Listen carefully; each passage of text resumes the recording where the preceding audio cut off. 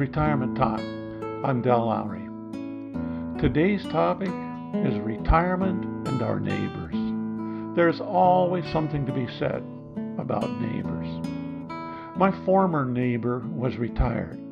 He was home as much as I was. He drove a big, windowless, gray Chevy van with a big engine and a loud muffler. Every day he would start it up and let it rumble for a few minutes before he drove off. It annoyed me. Then he refused to park it in his driveway. He always parked in the street, and since we live at the end of a cul-de-sac, it seemed to be right in the middle of everyone's front window. As if this weren't enough, he was of the opposite political persuasion. We had a hard time. He moved, and I'm glad. He probably is too. Neighbors can make or break having a good retirement. A new house is being built next to us. We've lived here for over 20 years, enjoying the empty space that will now be occupied. The new neighbor comes from another city. She's having the house built. She's yet to move in. However, she has already entered into a real altercation with the neighbor that borders her lot on the back. It's a land use problem. Over the years, the neighbor at the rear had mowed some of the new neighbor's grass so as to enlarge his backyard. The new neighbor saw the encroachment and offered to sell the used strip of land to the user. The user asked for the value to be placed on the land as it was when the newest neighbor had purchased it a few years ago. An argument ensued concerning the price. Now an orange plastic fence runs right down the boundary line. A 6-foot-high chain link fence will soon be erected. Her new retirement home will come with antagonistic neighbors the day she moves in. Not a good situation. This all happened perhaps 10 years ago. Now the new neighbor planted a row of cedars along the boundary line and has effectively blocked a bay view from the other. Retired folks tend to congregate. I guess because they're in similar economic circumstances. They are the only ones that can afford to live there. One thing about retired people, they tend to be home, like home a lot. Oh, they travel, but as a rule, they're home every day. They're out in their yard, in the driveway, on the deck. They face neighbors regularly.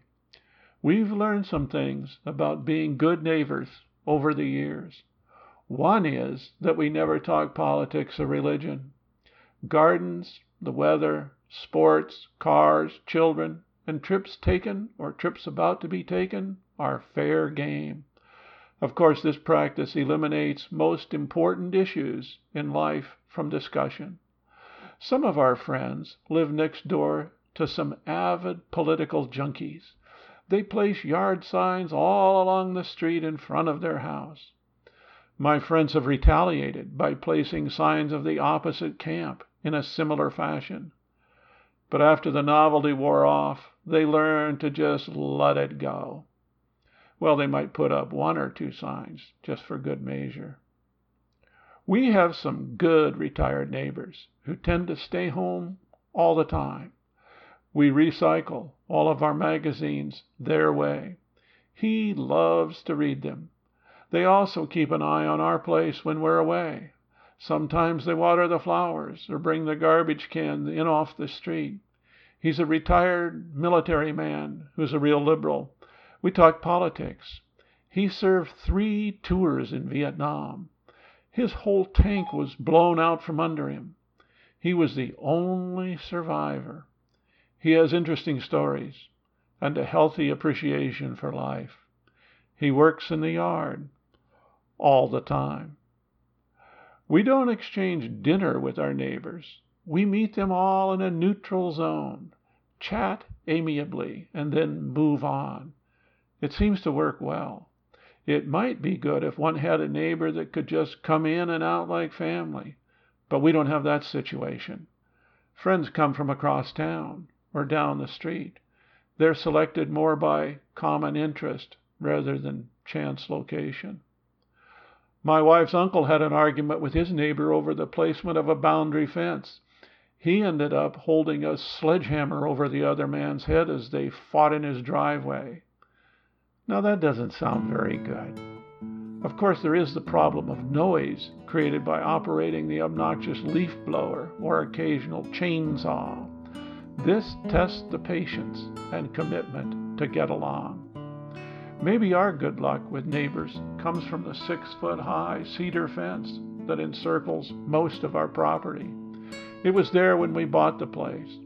Maybe good fences do make good neighbors.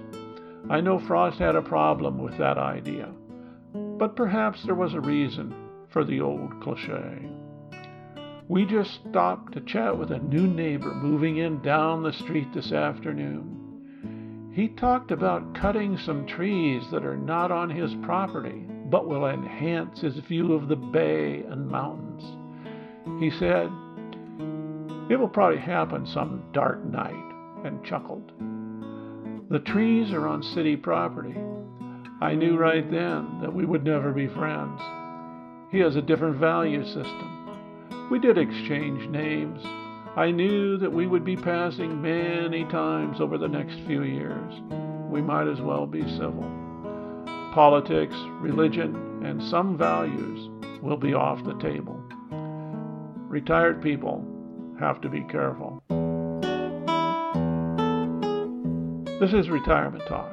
If you have questions, comments, or suggestions, contact Del at retirementtalk.org. One more thing. If you enjoy these podcasts, please take a moment to go to iTunes or wherever you get your podcast and write a brief review. It helps distribution of the program. Thanks.